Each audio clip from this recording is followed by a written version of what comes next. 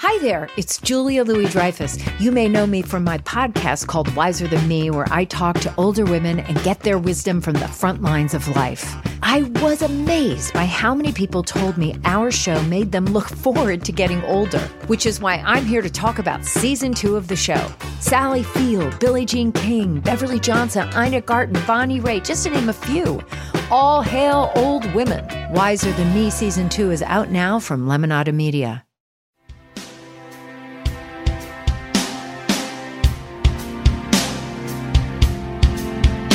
For the better part of the last decade, science fiction finally evolved from a niche genre into a mainstream staple. And while many people are familiar with the so-called fathers and grandfathers of genre, the women who have been instrumental in creating and shaping the nerdverse have largely gone unrecognized.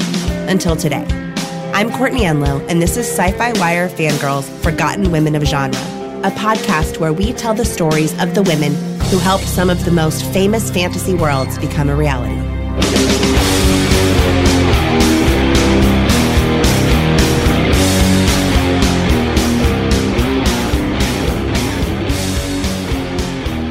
Jackie Ormes, one of the few women cartoonists, the popular comic strip characters of Torchy and Heartbeat and Patty Jo literally spring to life. Syndicated in scores of newspapers, her cartoons reach more than 1 million readers each week. As her ultra-fashionable sister Ginger holds a brochure for the United Negro College Fund in one hand and drops pledge cards with another, a little black girl, Patty Jo, says, "Gosh, thanks if you're begging for me, but how's about getting our rich Uncle Sam to put good public schools all over so we can be trained fit for any college?"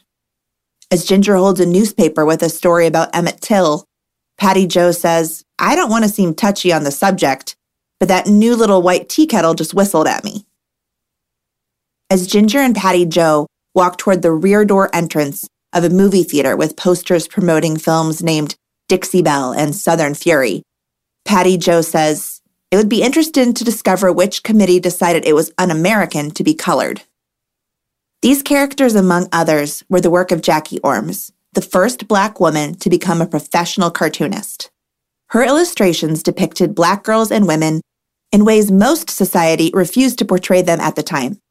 Glamorous, educated, opinionated, snarky, with a political awareness and a social justice slant. In 1948, even Langston Hughes wrote in the Chicago Defender, "If I were marooned on a desert island, I would miss Jackie Ormes's cute drawings." Zelda Maven Jackson was born August 1st, 1911 in Pittsburgh, one of 2 daughters to William Winfield Jackson and Mary Brown Jackson. Her father was a small business owner, operating a printing business as well as a local movie theater. But in 1917, he died in a car accident, leaving her mother alone to raise Zelda and her sister Dolores. For a time, the two lived with their aunt and uncle. When their mother remarried, the family relocated to Monongahela, Pennsylvania. Zelda displayed an early talent and passion for art, handling the art duties for her junior and senior year high school yearbooks. While still in school, Zelda applied to work at the weekly African-American newspaper, the Pittsburgh Courier, where she served as a proofreader and a reporter. She covered a variety of subjects, from boxing matches to the police beat. While she enjoyed the work, what she really wanted to do would come a few years later. Her first comic strip, Torchy Brown and Dixie to Harlem, debuted in the Pittsburgh Courier in 1937 and ran in the Courier's 14 city editions across the country. Torchy Brown followed the titular character, a teen girl who leaves Mississippi for the glitz of New York City to become a singer and dancer at Harlem's famous Cotton Club. The strip only ran for 1 year, but it would return later in a more glamorous and grown iteration.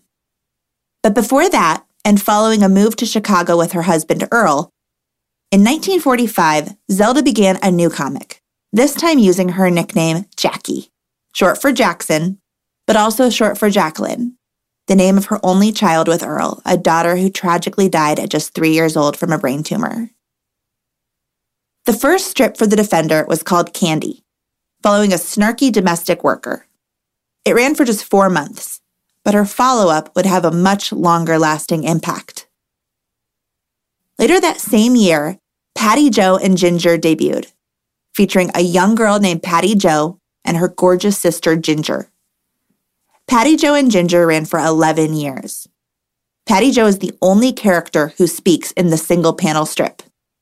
In other hands, this could have been a kids say the darndest things Black family circus. It wasn't.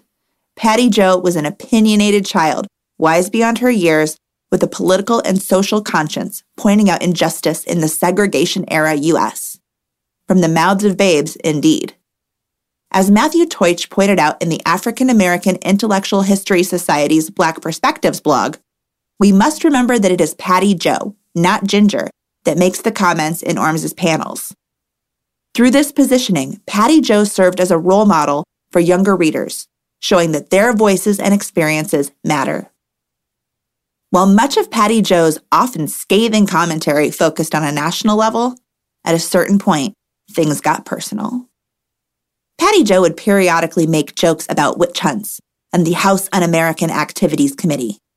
This was more than just a timely reference to McCarthyism. According to Dr. Deborah Whaley's book, Black Women in Sequence, Re-Inking Comics, Graphic Novels, and Anime, over the 40s and 50s, the FBI developed a 287-page file on Orms. To paraphrase Tim Curry in the movie Clue, Orms had friends who were socialists.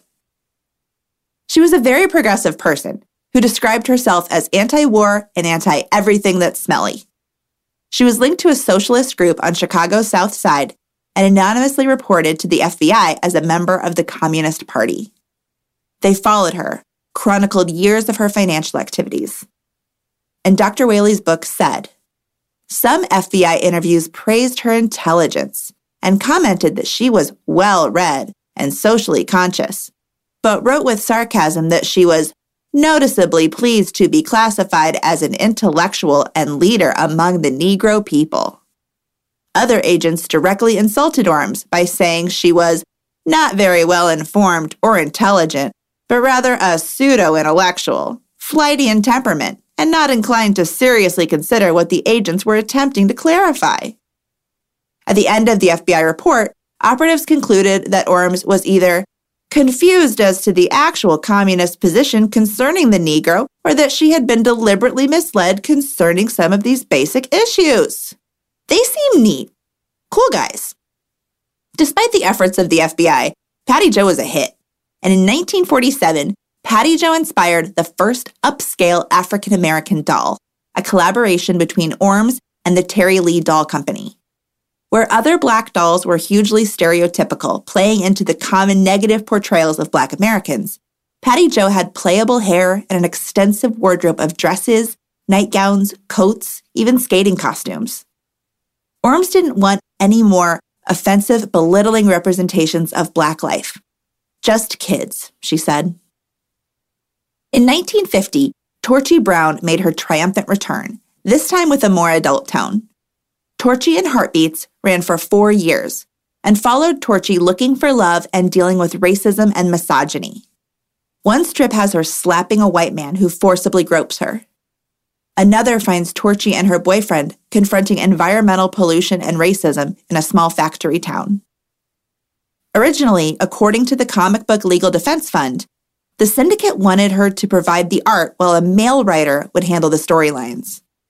Orms said she constantly had to remind the writer that Torchy, a character of her own creation, quote, was no moonstruck crybaby, and that she wouldn't perish between heartbreaks. I have never liked dreamy little women who can't hold their own. Eventually, Orms got full control back of her character, and Torchy was once again independent. This kind of depiction was major, even by today's standards, but it was utterly revolutionary for its time.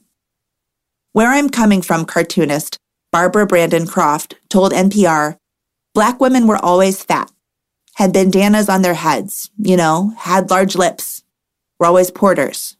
We were servants. Think Gone with the Wind, We didn't speak clear English. This was in stark contrast to Orms's characters. Ginger was a statuesque beauty dressed in the latest fashions and a college graduate. Torchy and Heartbeats had a regular paper doll fashion feature with beautiful dresses and stylish slacks. making Orms not only a pioneer in cartoon illustration, but in the idea that you can be smart, politically minded, empowered, and into fashion and makeup.